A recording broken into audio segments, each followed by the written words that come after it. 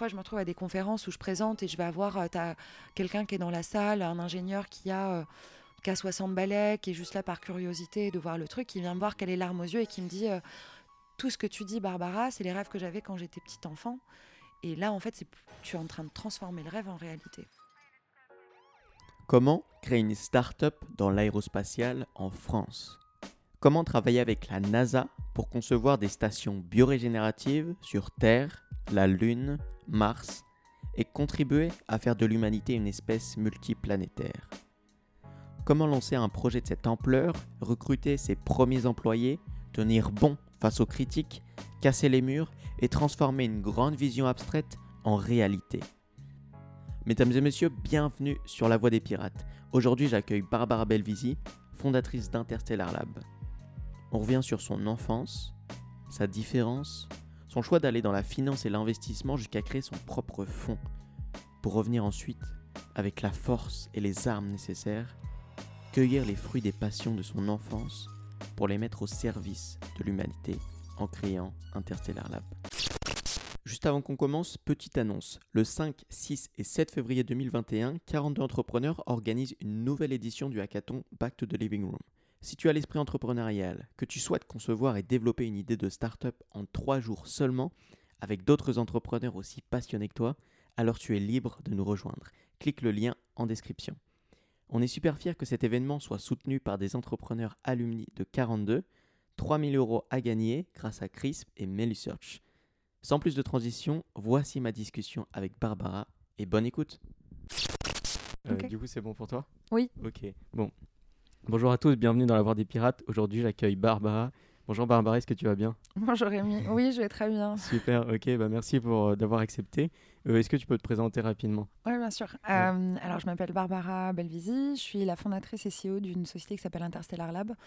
Ouais. Et ce qu'on fait, c'est qu'on essaye de construire des mondes biorégénératifs. Et donc, pour ça, on développe des stations modulaires qu'on va installer sur Terre et dans l'espace. Wow.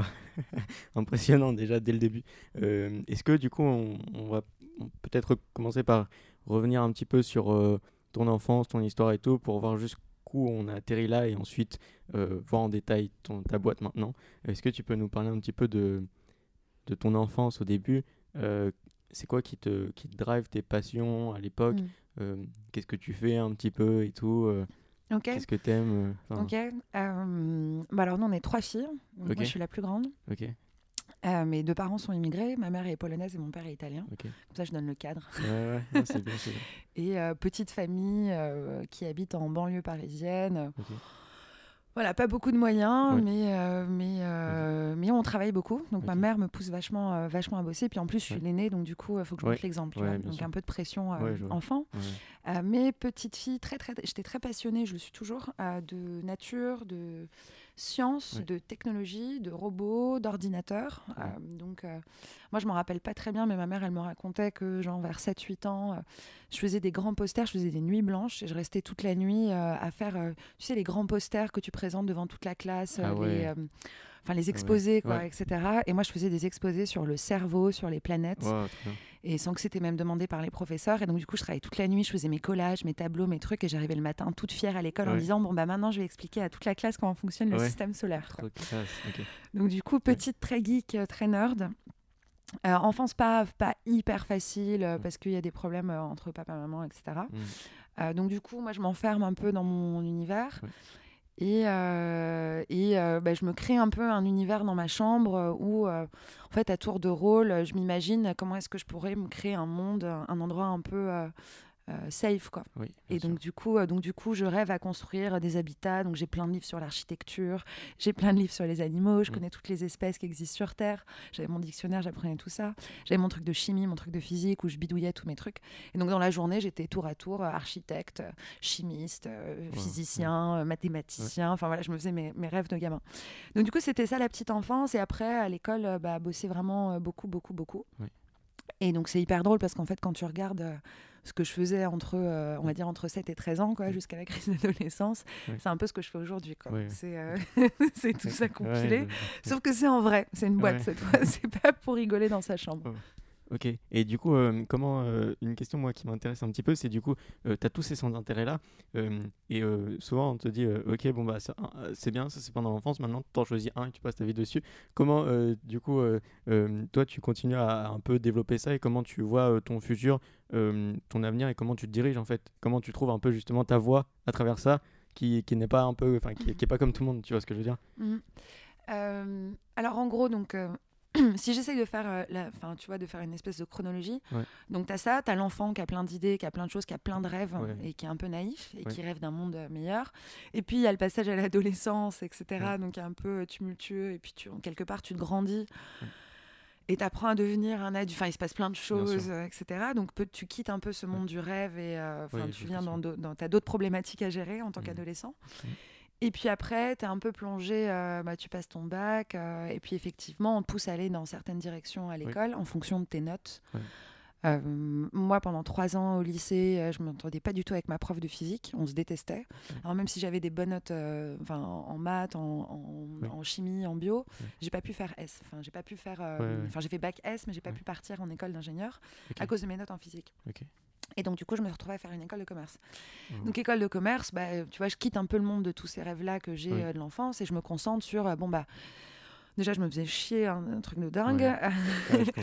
Mais j'adore les Ouais. maths et mon Ouais. prof un de mes profs de finance, il a compris que voilà, j'étais fan de maths et que je m'ennuyais. Et donc, du coup, il me dit, écoute, plonge sur l'investissement, ça va t'intéresser parce que tu vas pouvoir apprendre plein de choses, tu vas Ok. pouvoir retoucher à plein de secteurs, comprendre comment fonctionne une société. Ouais. Derrière, si tu comprends comment fonctionne une société, parce que c'est le nerf de la guerre du Bien système sûr. Bien économique, sûr. tu peux faire énormément de choses, etc. Ouais. Plutôt que d'aller te faire chier en marketing. Voilà. Et donc, je marchais hyper bien en marketing. Je pense que j'ai dû majorer, tu vois, dans mon école de commerce, toute la partie market, management, stratégie, Ouais. etc.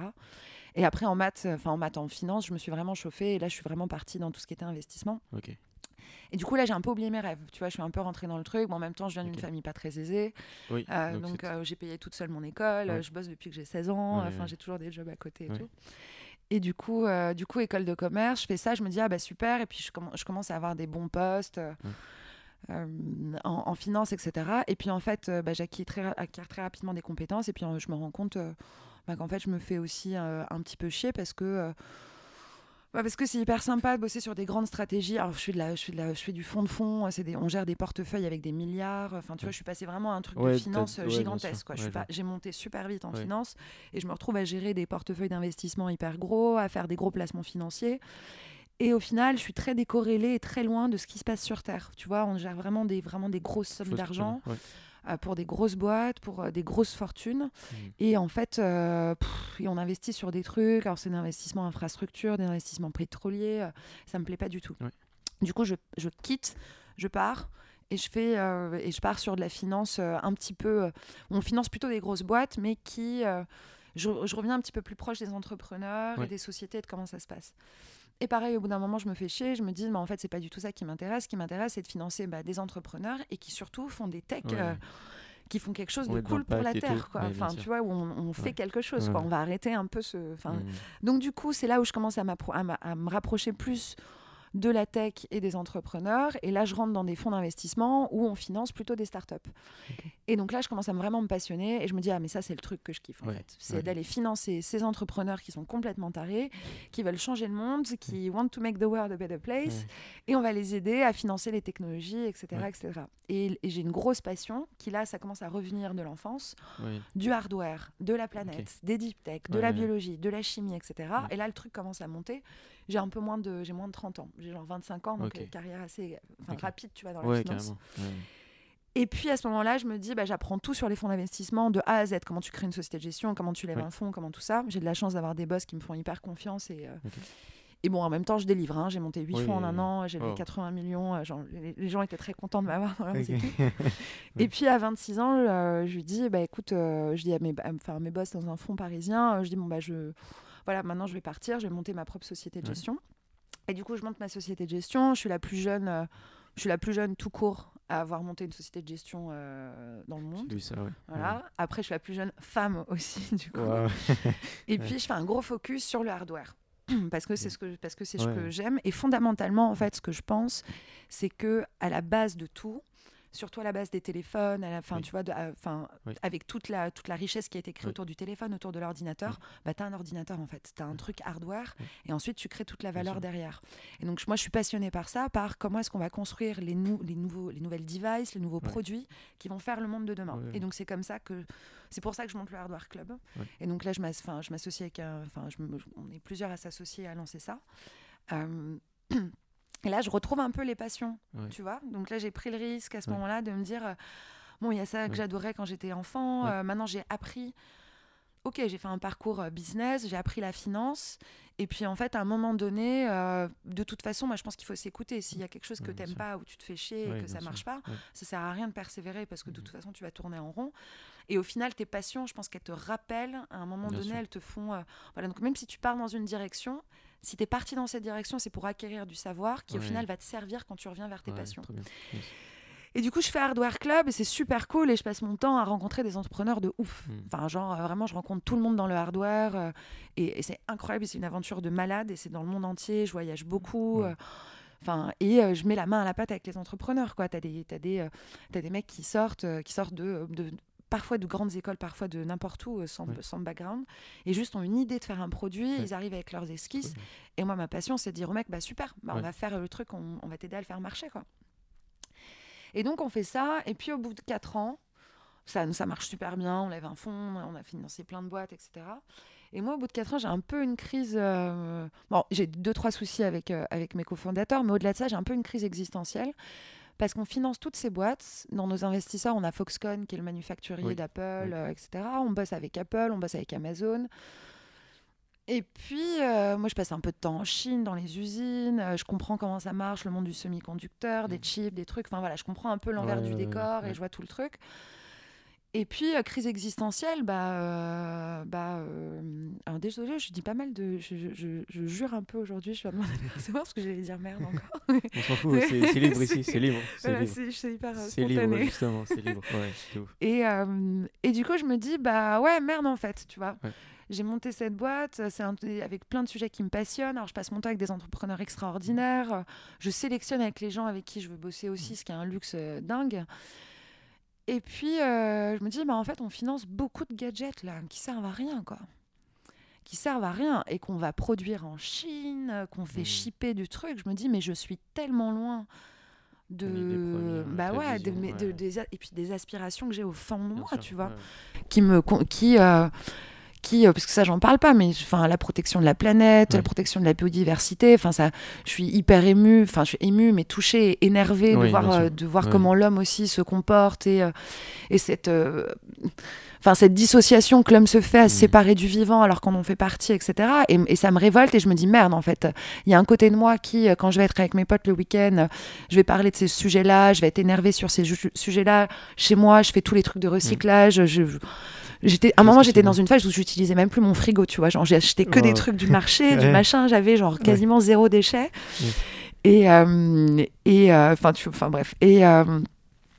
me dis, mais c'est pas possible, tu vois. Je suis en décorrélation totale alors que c'est ma boîte, ma vision, c'est moi qui décide de ce que je veux faire, entre ça et mes aspirations et ce à quoi je crois et la réalité de ce qui se passe aujourd'hui sur Terre et l'urgence de ce besoin d'avoir une prise de conscience planétaire et de rattacher, de rebrancher l'homme à la planète, à la vie, etc., pour que tout ce qui développe ait un sens par rapport à la Terre, par rapport à tout ça.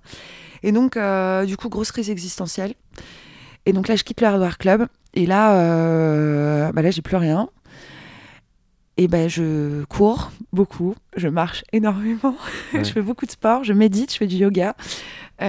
Grosse phase végane, je bois plus, je fume plus, je fais plus rien et je suis complètement absorbée par ce qui se passe dans le monde et ce qu'il faut faire. Et donc du coup, là je plante et je me dis, ok, c'est quoi les gros problèmes qu'on a sur Terre ?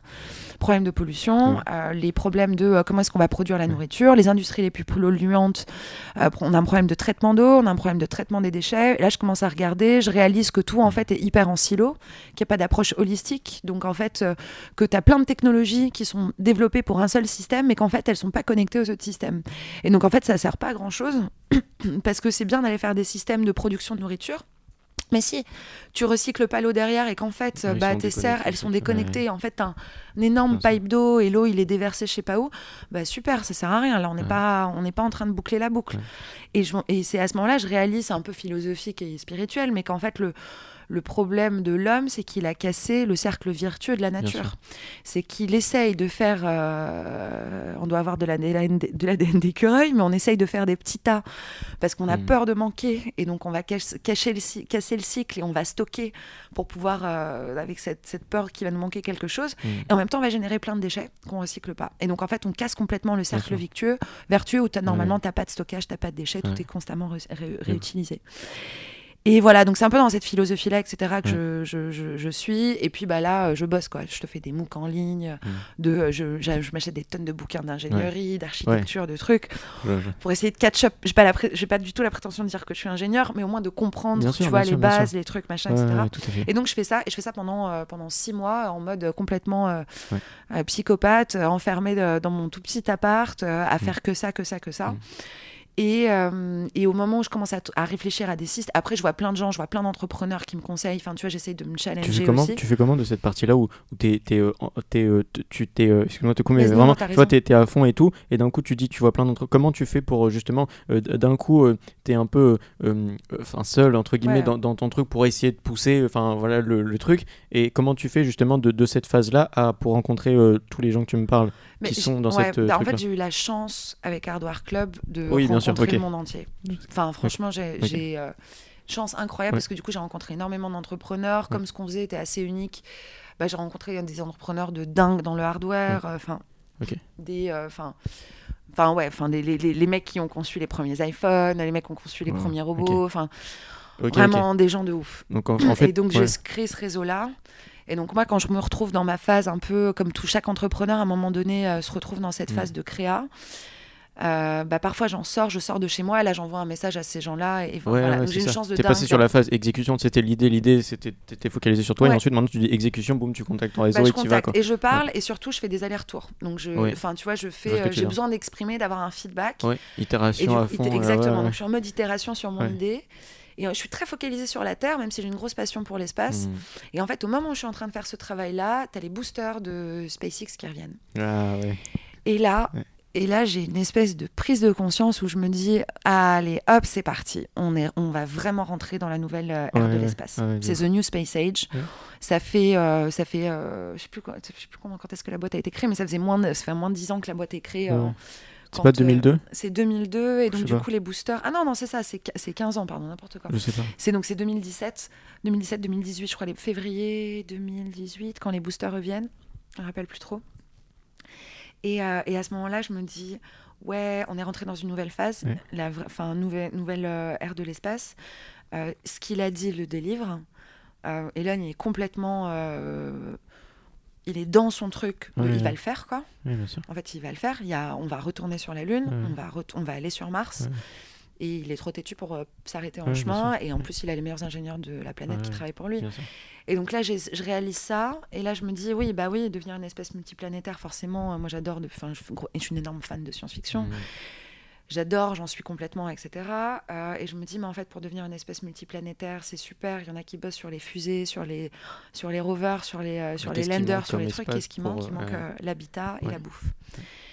Et du coup, je me dis, ah ouais, et quand on veut vivre sur la Lune ou sur Mars, en fait, il faut construire des systèmes qui sont complètement intégrés, fermés, avoir une approche complètement holistique, où tu recycles tout, parce que tu peux pas envoyer des trucs sur Mars tout le temps, tu peux pas dépendre comme ça de la Terre. Et là, je fais le lien avec le travail que j'étais en train de faire sur la Terre, et c'est comme ça que j'ai l'idée. Et du coup, là, j'ai l'idée, et je me dis, ah ouais, d'accord, je tiens un truc, en fait. Il y a un lien hyper fort entre les systèmes qu'on a besoin pour vivre sur Mars et sur la Lune, et les technologies qu'on a besoin aujourd'hui sur Terre.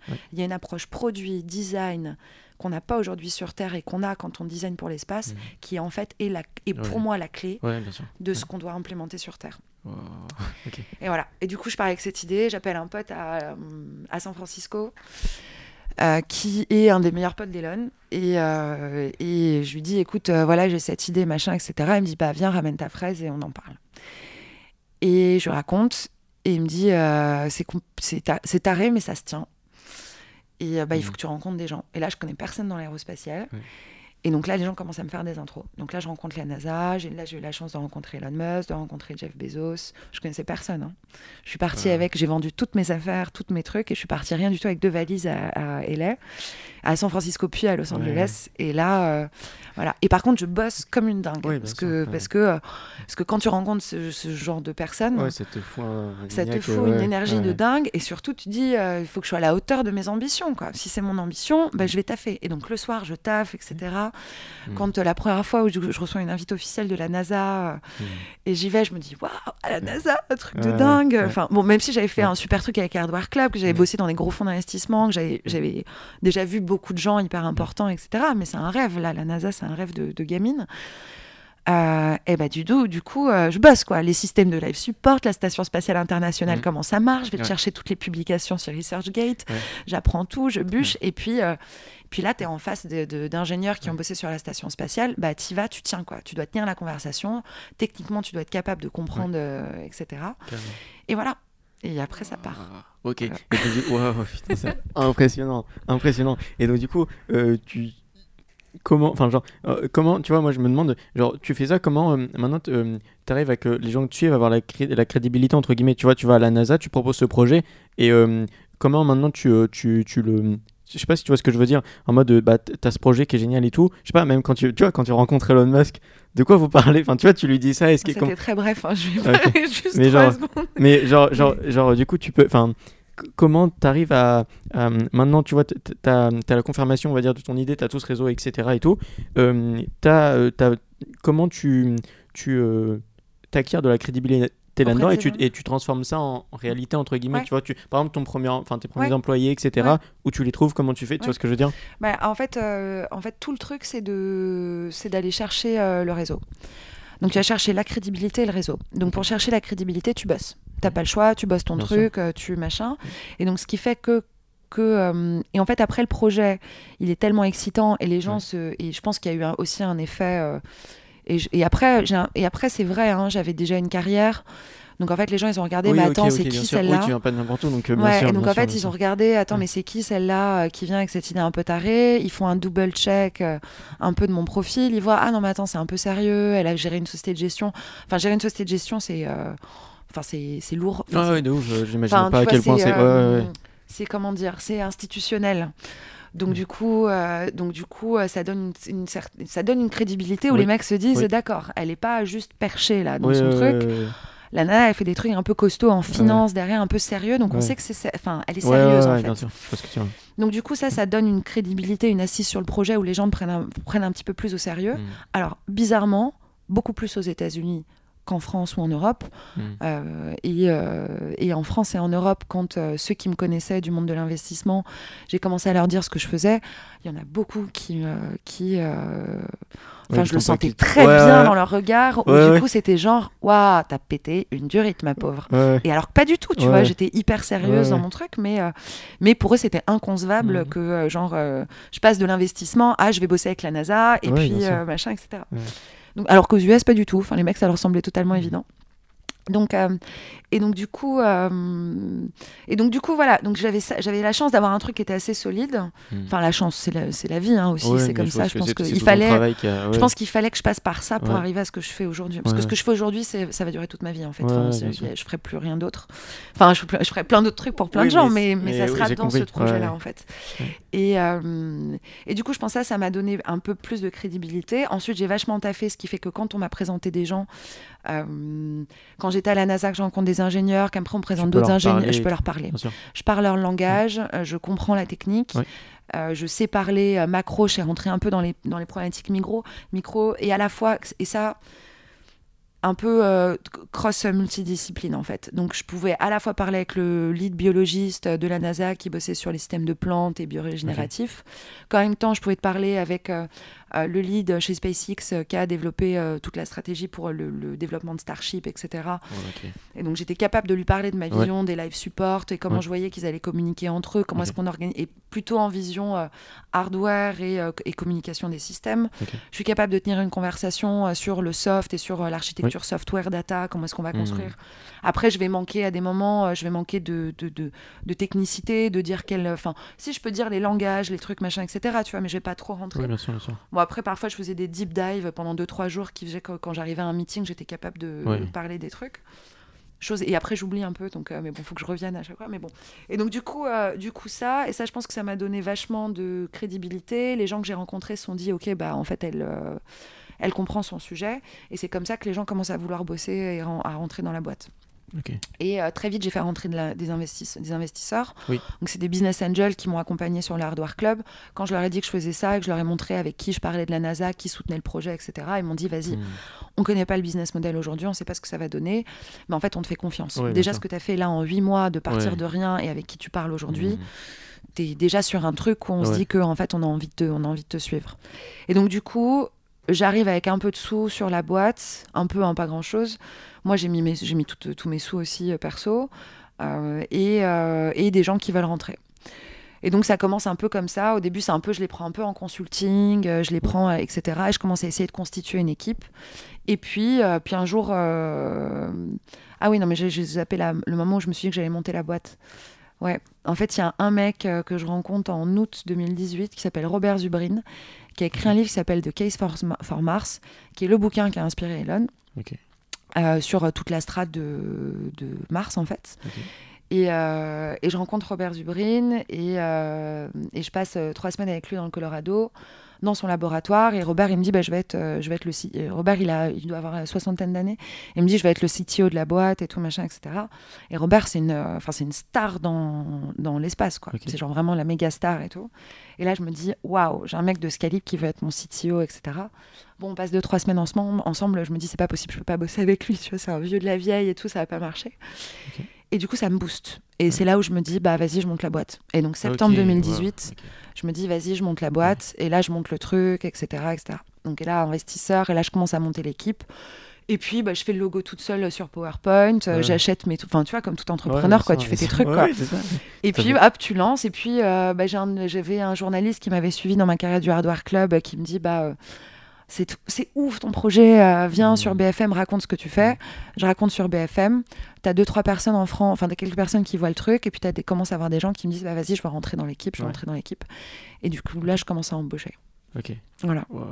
Et du coup, maintenant, ma question, c'est genre, tu as tes premiers employés, c'est comment tu priorises ? Parce que c'est un projet tellement grand, genre tu te dis, je commence par quoi, tu vois, genre, tu vois Alors, donc les premiers employés...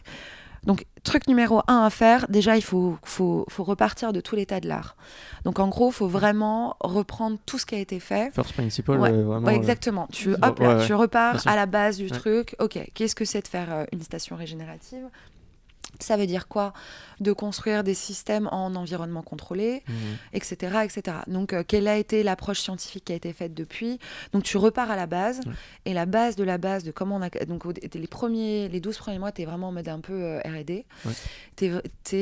OK, donc en fait, construire un monde fermé à l'intérieur de bulles, ça veut dire recréer un écosystème écologique stable, biologique, etc.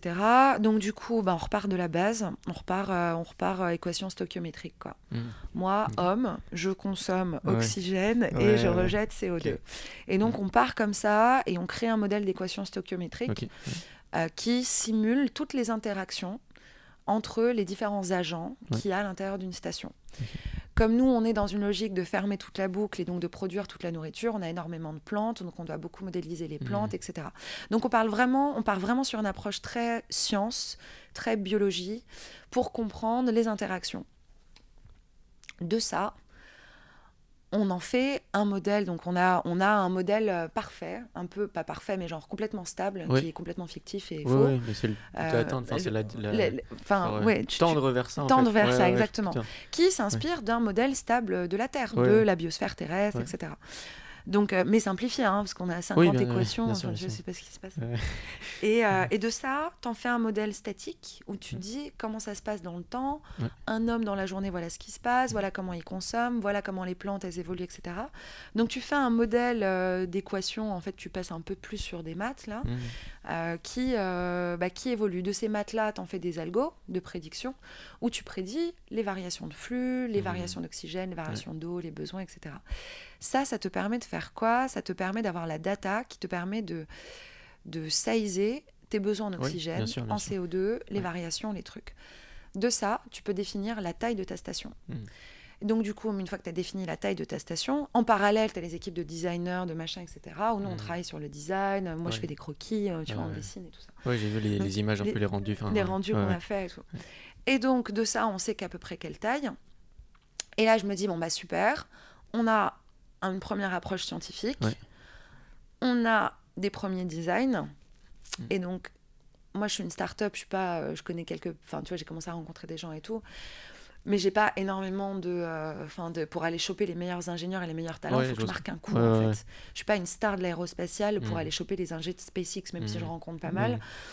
Tu vois, il faut que j'aille taper encore plus fort. Et du coup, là, moi, c'est toujours ma stratégie qui est un peu qui tout double, je mets un peu... je prends vachement de risques. Mais du coup, hop, bim, on balance toute la com, on dit ce qu'on fait, on fait tout le truc. Et donc là, je me dis, je vais faire beaucoup de bruit en disant ce qu'on fait, en sortant les visuels, en sortant les trucs. Et on va chercher à faire de la presse pour aller ramener plein de gens. Et pour aller ramener encore plus, parce que là, j'ai vraiment besoin d'encore plus d'ingénieurs, de talents, de scientifiques. J'ai besoin de parler aux universités, j'ai besoin de parler que les gens du monde entier sachent ce qu'on fait.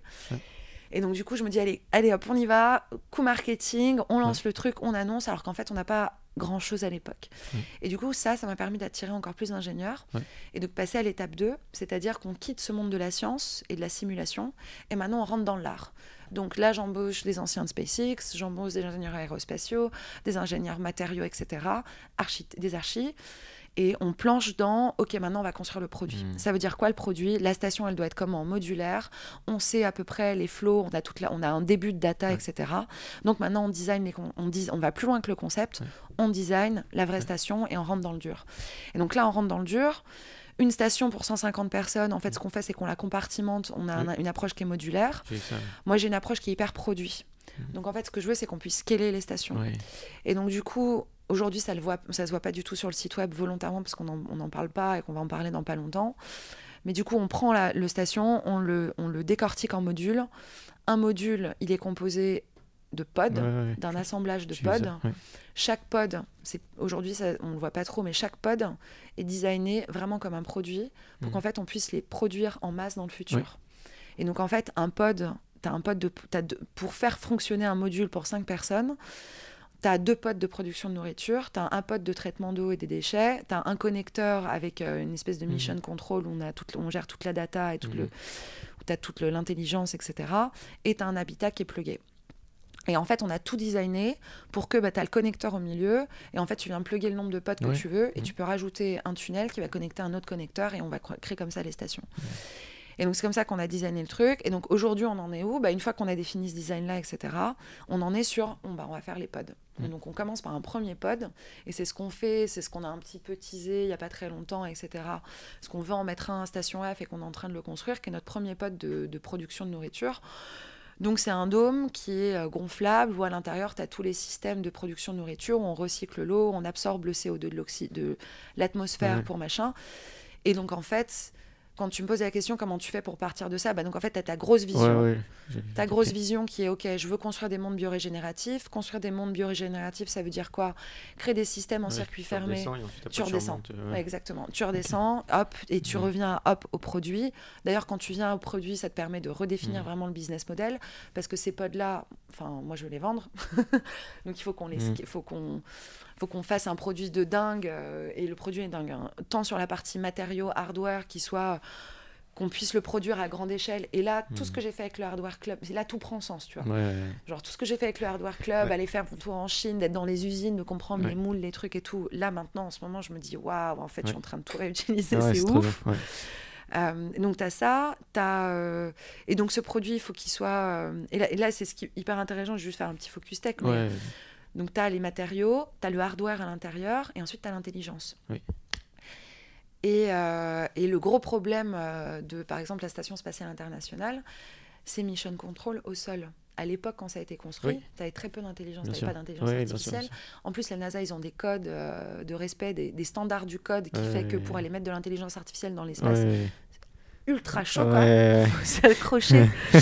Genre, les ingénieurs IA de la NASA, et on se parle hyper souvent, les mecs sont là, genre, mais putain, je vais jamais mettre d'IA dans ce truc avec leur putain de code de standard de la NASA où je passe pas, quoi. Enfin, bref. C'est hyper drôle quand les mecs te racontent ça. Et bref, et donc du coup, intelligence à l'intérieur des pods. Donc, station spatiale, problème d'intelligence, mission control. Si tu fais une station et que tu veux qu'elle soit autonome et intelligente, il faut aller mettre de l'intelligence embarquée. Comme là, on est au niveau des pods, du coup, le pod, il faut qu'il soit contrôlé et qu'on mette des systèmes embarqués à l'intérieur. Donc, il faut que l'intelligence, en fait, le système de contrôle et le système de prédiction, l'intelligence, on a l'embêdé sur du hardware qui va être hyper proche de nos CO2 scrubbers, de notre système de traitement d'eau, de machin, etc., qui doivent réagir en temps réel en fonction des capteurs qu'on a à l'intérieur du pod. Et donc, du coup, c'est ouf. Moi, je trouve que c'est ouf ce qu'on fait parce que du coup, on fait à la fois de la conception, de l'archi, du produit, du hardware, de la biologie, parce qu'on doit simuler les plantes, les sélectionner, machin, etc. Et là, on te fait, bien sûr, de la partie soft, mais tu as de l'IA, de l'embed, du truc, complètement full stack. Et effectivement, il ne faut pas se perdre, parce que c'est ultra multidisciplinaire. Mais quand tu reviens systématiquement au produit, et que tu dis, en fait, là, notre focus, c'est ce produit-là. Donc, c'est quoi ces features? C'est comment est-ce qu'on fait? Comment tu divises les tâches? Quand tu reviens au produit et que tu es vraiment sur une exécution focusée sur le produit, là, on délivre. Et puis, tu as des moments où, du coup, on repart un peu plus sur le macro et on se dit, OK, ce produit-là, maintenant, si on le remet dans la station, qu'est-ce qui se passe? Oui, bien sûr. Et donc, du coup, c'est hyper intéressant d'être un peu bipolaire, quoi, où t'es hyper micro et sur ton produit. Tu fais des itérations dans plusieurs dimensions, quoi, en gros. Carrément. Je vois ce que tu as. Et voilà, mais en fait, tu refocuses à chaque fois. Et donc, du coup, quand les gens me disent, station spatiale, etc., non, il y a un plan, quoi. Enfin, en fait, la tech, elle est décortiquée, l'approche, elle est décortiquée. On revient à chaque fois à la base de la base. Et on fait un peu... c'est un peu infiniment grand, infiniment petit. En fait, tu passes un peu comme ça. Mais tu reviens sur un produit qui est hyper concret, quoi. Et puis là, on est dans le... Enfin, là, moi, je fais... En ce moment, on est sur ce qu'on appelle la BOM, donc la Bill of Material. Moi, je suis en train de regarder. Donc, on est au niveau des composants. Donc, on sélectionne... Excuse-moi, c'est quoi la... Bill of Material. En gros, quand tu prends n'importe quel hardware... tu dois décomposer tous les matériaux, tout ce que tu as besoin à l'intérieur. Et donc, en fait, tu fais ta sélection de tes composants et tous tes trucs.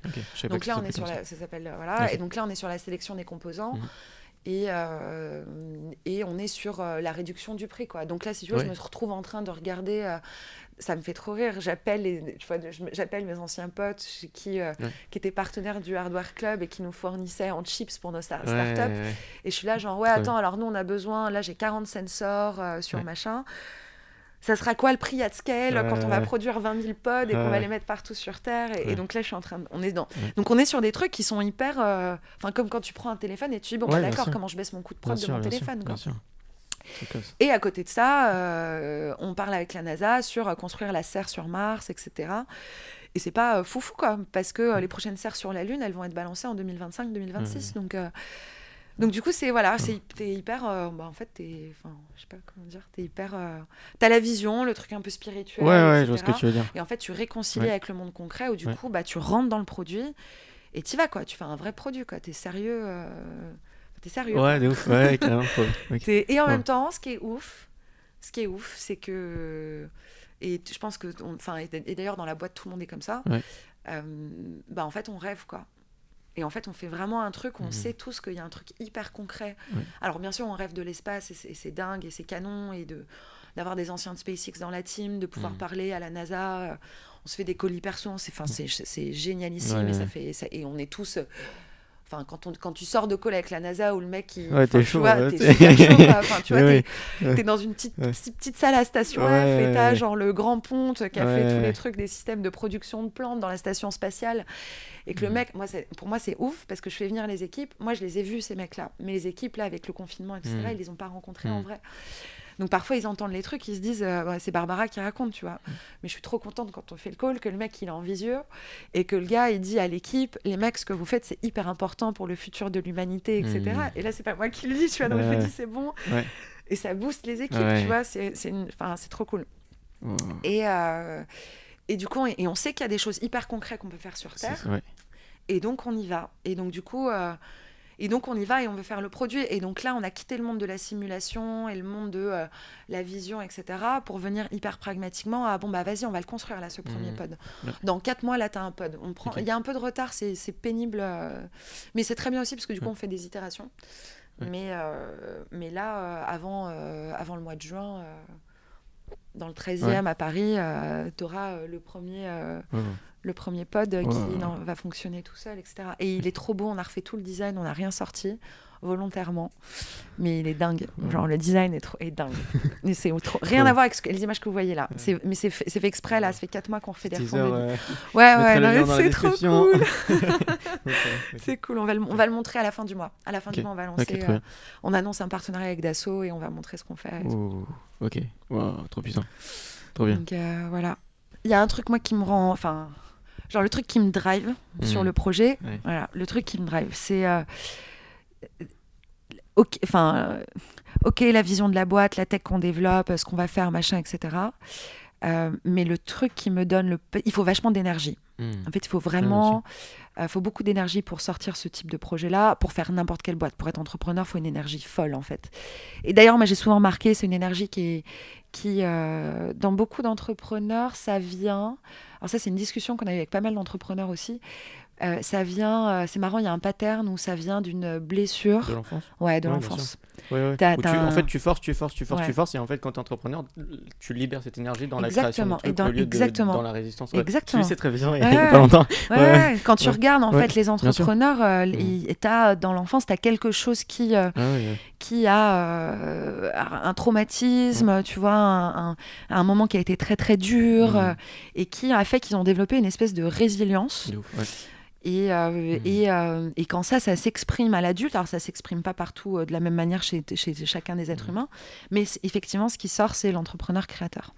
Et l'entrepreneur créateur, il a une énergie mais folle furieuse, et il a ce côté aussi très phénix où peu importe les coups qu'il va se prendre dans la tranche, il va toujours se remettre et repartir. Et du coup, tout ça pour dire qu'il faut une énergie de malade pour être entrepreneur. Et puis, d'autant plus quand tu as des projets qui ont des missions, des visions ultra long terme, qu'il faut tenir très longtemps, où tu peux te faire tacler aussi, parce que je me suis fait tacler, où les gens peuvent clairement se foutre de ta gueule. Et voilà, surtout en Europe, par rapport aux États-Unis. Aux États-Unis, ils vont te pousser. Et donc du coup, et par contre moi ce qui me donne le drive, donc bien sûr donc t'as cette énergie là qui est intrinsèque on va dire aux entrepreneurs en général, donc t'as ça. Moi j'ai le drive qui est à la fois de la techno et de ce qu'on fait. Je me dis qu'on fait vraiment un truc pour la planète. Donc moi je pense que le futur de l'humanité c'est d'être une espèce multiplanétaire, mais que l'homme il a été, pour moi la nature a créé l'homme, a accepté de prendre le risque de foutre l'homme sur la planète. Pour moi, la mission de l'homme, il est de protéger la nature, de recopier la nature et d'aider à l'amener ailleurs. Et donc, la vie cherche à s'étendre, et donc cherche aussi à s'étendre et à sortir de la planète. Donc, pour moi, il n'y a pas... c'est pas du tout devenir une espèce multiplanétaire et aller visiter d'autres planètes. Ça fait partie du cycle de la vie, en fait. Expandre la vie. Exactement. Pour moi, ça fait partie du cycle de la vie. C'est pas un truc qui est propre à l'homme. L'homme fait partie de la nature. Il fait partie de la vie. Il est pas. On n'est pas. Et par contre, effectivement, il a ce truc qui est un peu double, où il va être à la fois à la détruire et en même temps vouloir la protéger. Mais là, il y a besoin qu'on retourne à la protéger. Donc, pardon, j'ai fait une petite digression. Mais du coup, moi, c'est ma vision. Et pourquoi je dis ça, le drive ? Donc je pense que ce qu'on fait, bien sûr, pour moi, on s'inscrit dans cette logique-là. Et ce qu'on fait, c'est pour aider la planète, c'est pour protéger la vie. Et voilà, bon après, je suis pragmatique, business model, machin et bien tout, sûr, entrepreneur, tu vois. Mais il y a ce truc-là. Et le truc qui me donne le plus d'énergie, de ouf, c'est l'émotion que le projet, que ce qu'on fait, crée chez les gens. L'accomplissement et l'impact. Et l'impact chez les gens. Et il y a l'impact de la planète sur la planète, etc. Est-ce que ça peut faire pour l'humanité ? Qui est ce qui nous aspire tous dans la boîte et qui est, tu vois, qui est hyper présent et qui est hyper fort dans mon ambition aussi, etc. Tu vois, mais par contre le truc qui m'émeut le plus, où tu peux me retrouver, mais genre les larmes coulent toutes seules, c'est c'est quand je reçois des emails de gens qui sont des messages de gens qui sont ultra émus, quoi. Quand parfois je me retrouve à des conférences où je présente et je vais avoir t'as quelqu'un qui est dans la salle, un ingénieur qui a 60 balais, qui est juste là par curiosité de voir le truc, qui vient me voir, qui a les larmes aux yeux et qui me dit tout ce que tu dis, Barbara, c'est les rêves que j'avais quand j'étais petite enfant. Et là, en fait, tu es en train de transformer le rêve en réalité, et pour de vrai. Et du coup, en fait, je pense que tous ces rêves qu'on a eus, un peu d'espace, de dôme, de vie qu'on protège, etc., il y a quelque part dans le conscient collectif, ils sont vachement présents. Parce que ça a été dans les livres, parce que ça a été au cinéma, parce que ça a été dans la science-fiction. Donc, ils sont gravés dans nos têtes. Et je pense que ce qu'on fait, en fait, il va titiller le petit enfant dans beaucoup de gens et cross-générationnel. Et ça me touche le plus parce que je sens que les gens, ça les touche. Et que ça leur donne de l'espoir d'un futur meilleur. Et ça c'est ouf. Voilà. Okay. J'ai l'air d'une psychopathe quand je te parle. Je suis complètement absorbée par... mais tu comprends ce que... De ouf. Tout ça, j'ai carrément réfléchi, du coup, moi, dans mes talks sur justement l'évolution de l'humain. Qu'est-ce qu'est l'humain? Et en fait, le fait que... Est-ce que, en fait... dans le sens, je me suis dit, en fait, l'humain, est-ce que c'est pas une... Comment dire, le fait de prendre le contrôle de notre propre évolution, est-ce que ça n'a pas déjà eu lieu et ça mène à un échec long terme, ou est-ce que ça mène à créer une intelligence supérieure entre guillemets et du coup j'évoque aussi le rôle de la conscience et tout, en fait c'est quoi le but de l'évolution, et est-ce que l'homme est qu'un substrat pour les... Enfin bref, mais ça c'est autre chose. J'adore. Bref, j'adore ces sujets, et ouais. Mais en tout cas, voilà. Trop canon, on pourra en parler la prochaine fois si tu veux. De ouf. Ok, trop bien. Merci beaucoup, Barbara. Merci, Rémi. Voilà, et puis du coup, si vous êtes intéressé par Interstellar Lab, le lien est dans la description. Donc, merci beaucoup. Et puis, voilà, merci. À bientôt. Très vite. Et voilà, c'est déjà fini. J'espère que cet épisode vous a plu, que vous avez pu apprendre énormément de choses. Et j'aurais juste un petit service à vous demander.